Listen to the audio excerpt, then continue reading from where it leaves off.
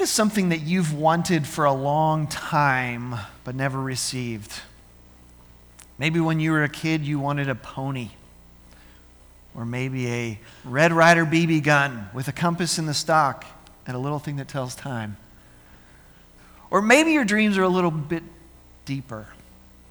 Maybe you have been wanting for a long time just to have a job where you were not constantly frustrated. Or maybe you just want to have a father who is proud of you. Or maybe you're waiting for the day when you won't have that overwhelming sadness about the person you've loved and lost. Advent is the season of waiting. For 4 weeks, we wait symbolically for the first coming of Christ, as we sing carols about baby Jesus in the manger and the angels and the shepherds and the wise men who were around and saw him. But Advent is also about waiting in real time for the second coming of Christ, when Jesus will return and he will judge the living and the dead, and then usher us into a new world. Advent is both of those things. And for the 4 Sundays of Advent, which start today, we're going to be looking at the birth narratives in the Gospel of Luke. And today we're going to start with the first story that Luke tells, which is a story not about Mary and Joseph, but actually about relatives of theirs, and specifically Zechariah. Now, Zechariah was a priest in Israel when it was under the rule of the Roman Empire. And in that time, it was every Israelite's hope that Israel would be restored to its former glory. When the nation was powerful and free under the kings David and Solomon. So that was a regular prayer that they would pray when they came to the temple. And Zechariah was a godly man, and he gets chosen to go into the temple, into the holy place, the place where only select priests can go, to offer incense and to pray for the nation. But as we're going to see, as Zechariah goes to do this duty, he also brings with him a personal prayer. See, Zechariah is an old man. Tradition tells us, not necessarily the Bible, but tradition tells us that he may have actually already been into his 90s at this point in his life. And his wife, Elizabeth, is an old woman, and they have never been able to conceive. And they have always wanted to have a child. And so Zechariah takes that prayer with him into the temple.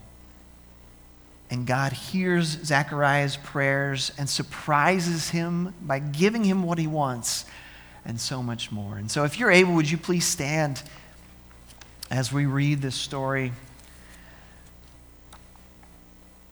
The book of Luke, starting in verse 5. Hear the word of God. In the days of Herod, king of Judea, there was a priest named Zechariah of the division of Abijah.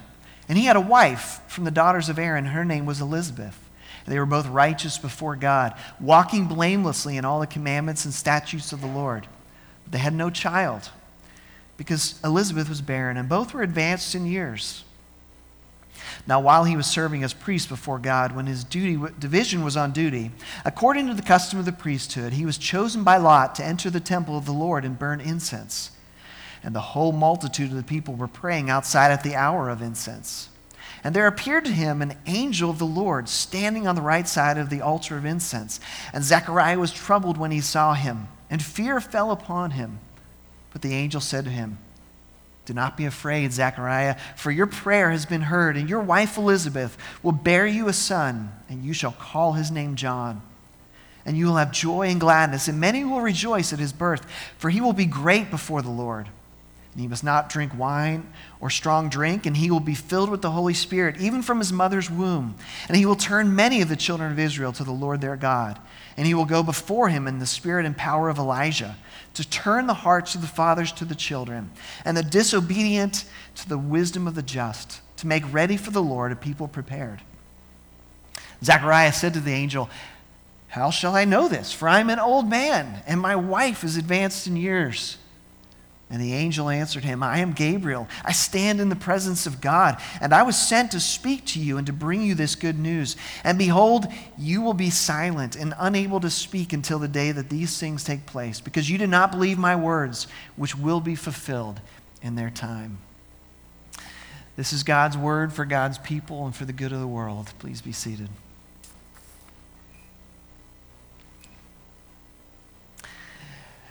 Zechariah is the first person in the New Testament to speak to an angel. And you just imagine the scene, right? He's there in the temple. He's lit the incense. He's praying. And he's supposed to be alone, right? No one else is allowed to enter into the holy place.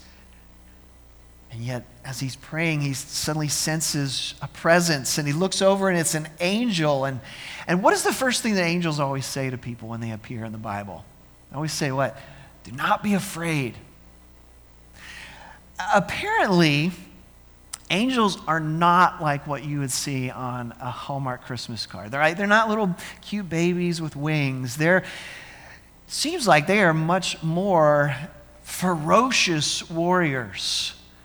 They're majestic and glorious and inspire fear among people. And God has sent this angel to tell Zechariah good news. He says, "Do not be afraid, Zechariah, for your prayer has been heard." Now, one of the things that is lingering in the back of this story is the idea that God wants us to persevere in prayer.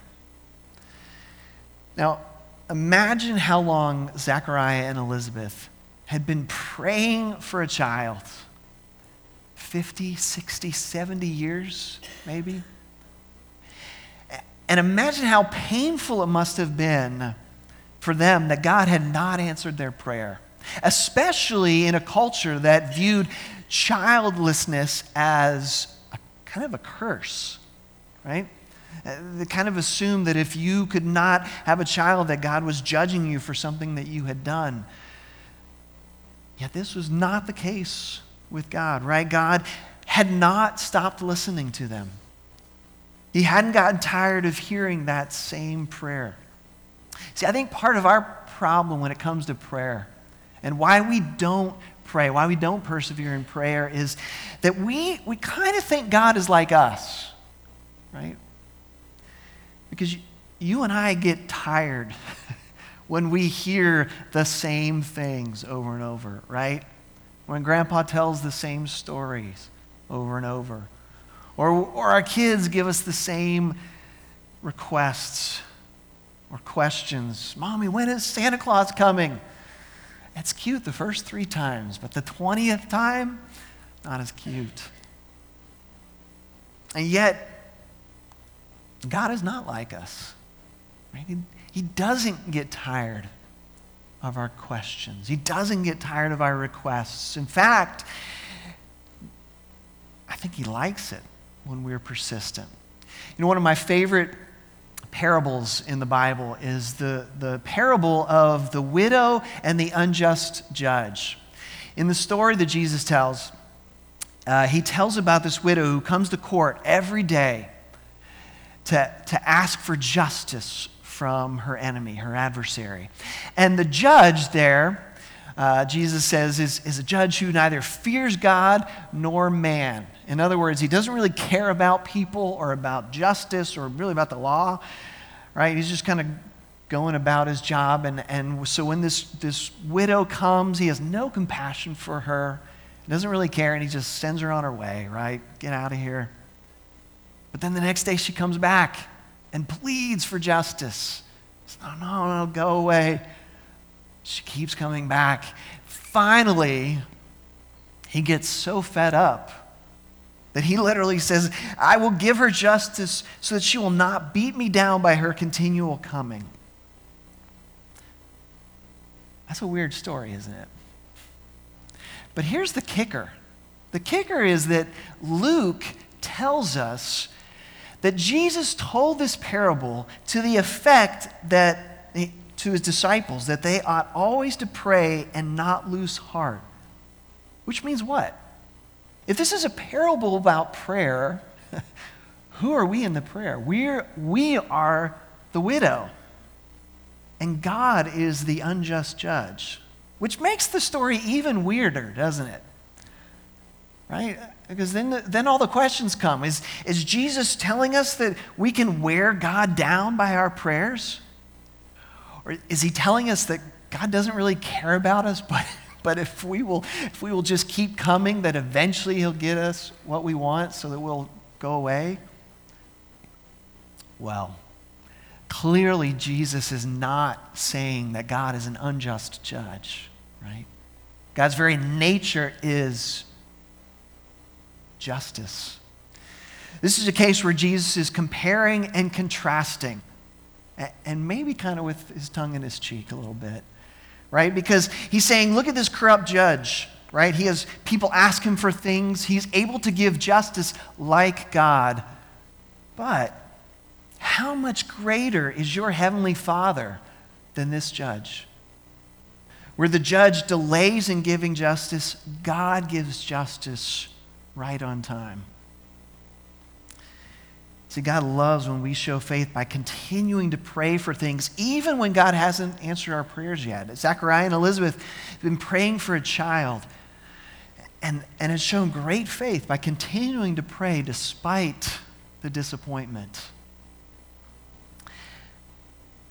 And yet, when God finally does answer their prayer, what happens? Zechariah doesn't believe it, does he? He can't believe he's finally getting what he's praying for. Verse 18, he says, how shall I know this? Right? My wife and I were old. Not really possible. What does Gabriel say? Dude, I've been in the presence of God. He sent me here to tell you this. And then he says, because you didn't believe me, you're gonna be stricken mute until this child is born. This is the thing about prayer. God responds to our faith. But even in his goodness, he works despite our doubt. Again, part of the problem with our prayers is that oftentimes we don't really believe that God is powerful enough to answer them, right? We pray about things a lot of times because we know we should, we ought to do it. But do we really believe that God can't answer prayer? And the reality is, according to the Bible, is that God does answer prayer. In fact, he's always listening to us, always ready to respond. And he either responds with a yes, a no, or a wait. The problem is sometimes we don't know which he's answering us with, right? For Zechariah and Elizabeth, for so long, it seemed to be a no. But now they're learning, it was actually a wait. And now it's becoming a yes for them. But we might ask the question, why doesn't God just answer yes to our prayers? Well, there's a lot of reasons for that, right?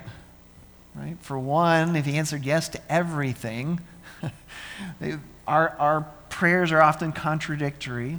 They can't all be answered. But we know he doesn't tell us no because he doesn't love us, right? The Bible tells us that he does love his people and loves to give us good gifts, right? For you parents, you know how much joy it gives you to give gifts to your children.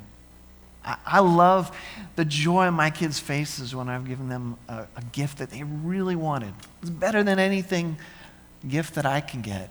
And Jesus says, you earthly fathers, though you are evil, though you love to give good gifts, how much more your heavenly Father loves to give his children good gifts. No, the answer to why God doesn't always give us what we want is either that we've asked for the wrong thing, or that he's withholding something good in order to give us something better, right? I learned that lesson a long time ago from one of Oklahoma's premier theologians, Garth Brooks. Right? Is this song Unanswered Prayer, where he talks about how he had this high school sweetheart, and he would pray that she would be the one and they would be able to get married, and then she broke up with him. Right? And then all these years later, he's back in his hometown going to a football game, and he's with his wife and children, and he sees his old high school girlfriend, and he realizes that what he has is the best he can imagine.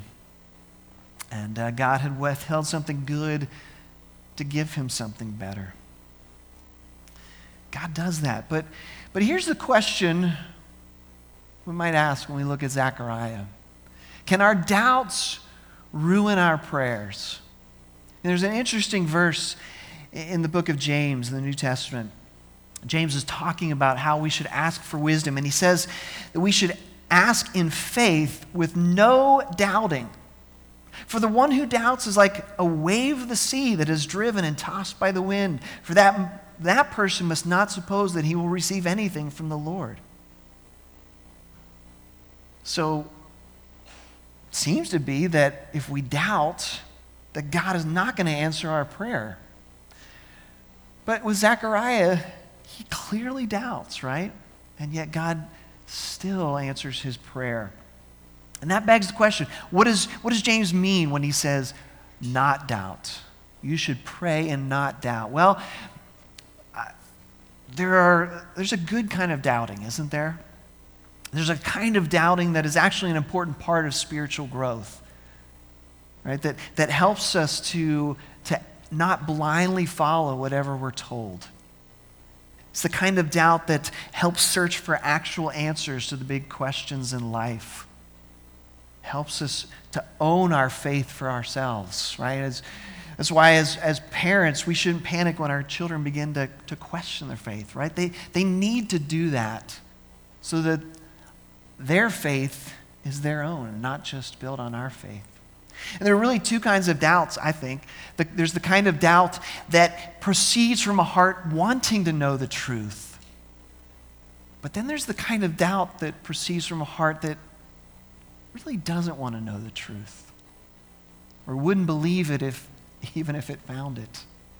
Right? The first kind of doubt is a part of finding faith. The second kind of doubt is basically unbelief.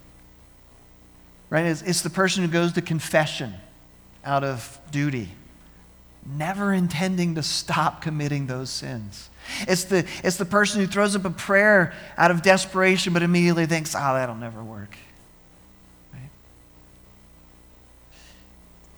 If you don't pray with faith that God can answer you, I would argue that it's not really prayer. It's just a bunch of words, right?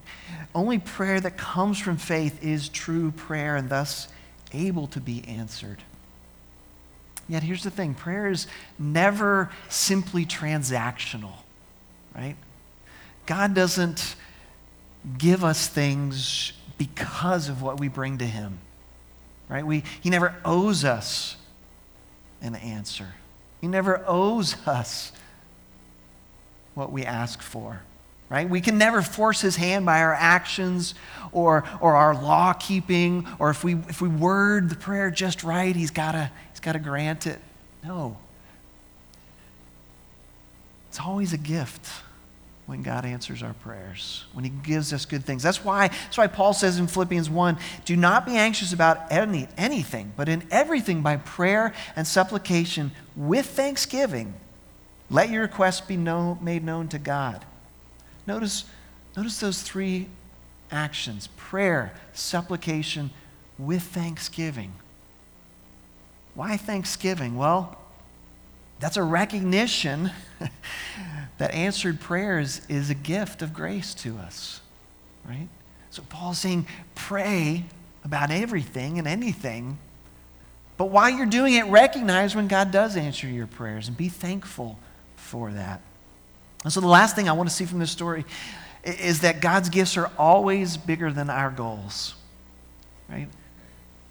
Zechariah had been waiting his whole life for a child.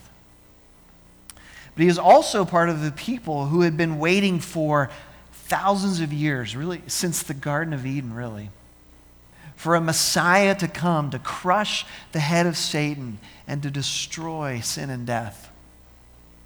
And look at what Gabriel says about the son that Zechariah is going to have. He says, many will rejoice at his birth, and he will turn many of the children of Israel to the Lord their God. He will go before him in the spirit and power of Elijah to make ready for the Lord a people prepared. Who was Zechariah's son? It was John the Baptist, whose calling was to prepare the way for Jesus, the Messiah, to come and to minister and to work. Everything that John did was to prepare, to show people that there was a greater one that was coming and that they needed to get ready for him. Many would rejoice at John's birth, but the whole world would rejoice at Jesus' birth. See, God's plan is always bigger than our plan and even bigger than our hopes and dreams. One of the things I love about the Bible is how in the Old Testament, it just drops, the writers of the Old Testament, they drop all these clues about who the Messiah is going to be, right? And so people were expecting different things. Some were expecting a king who would come and rule Israel. Some were expecting a prophet like Moses to come. And when Jesus comes, he's a prophet, but he's also a priest. He is also a king. Some were looking for a strong leader, but what they actually got was God in the flesh. Some were looking for a suffering servant, but they got a Savior who suffered for all of their sins. God hears our prayers. He loves to answer them, but he also loves to give us more than we could ever ask or imagine, right? He hears Zechariah's prayer. He gives him what he asked for, but more importantly, he gives him a Savior. His gifts are greater than our goals and our wants. You may not get everything that you want in this life, but you can have the greatest gift imaginable, a relationship with the Savior of the world. Let's pray.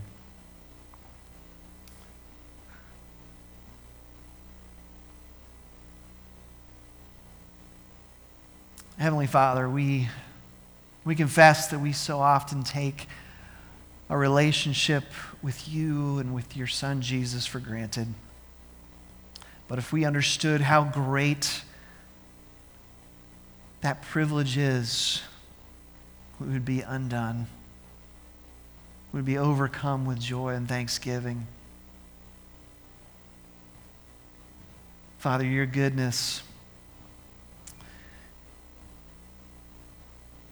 overwhelms us. And we pray that you would help us to treasure our relationship with you, that we might find our deepest joy and contentment in you, that we would be moved to persevere in prayer, to meet you in prayer, to have more of you, and be closer to you. Father, will you do that for us as we come to you in faith? Help us to not doubt. In the name of Jesus we pray. Amen.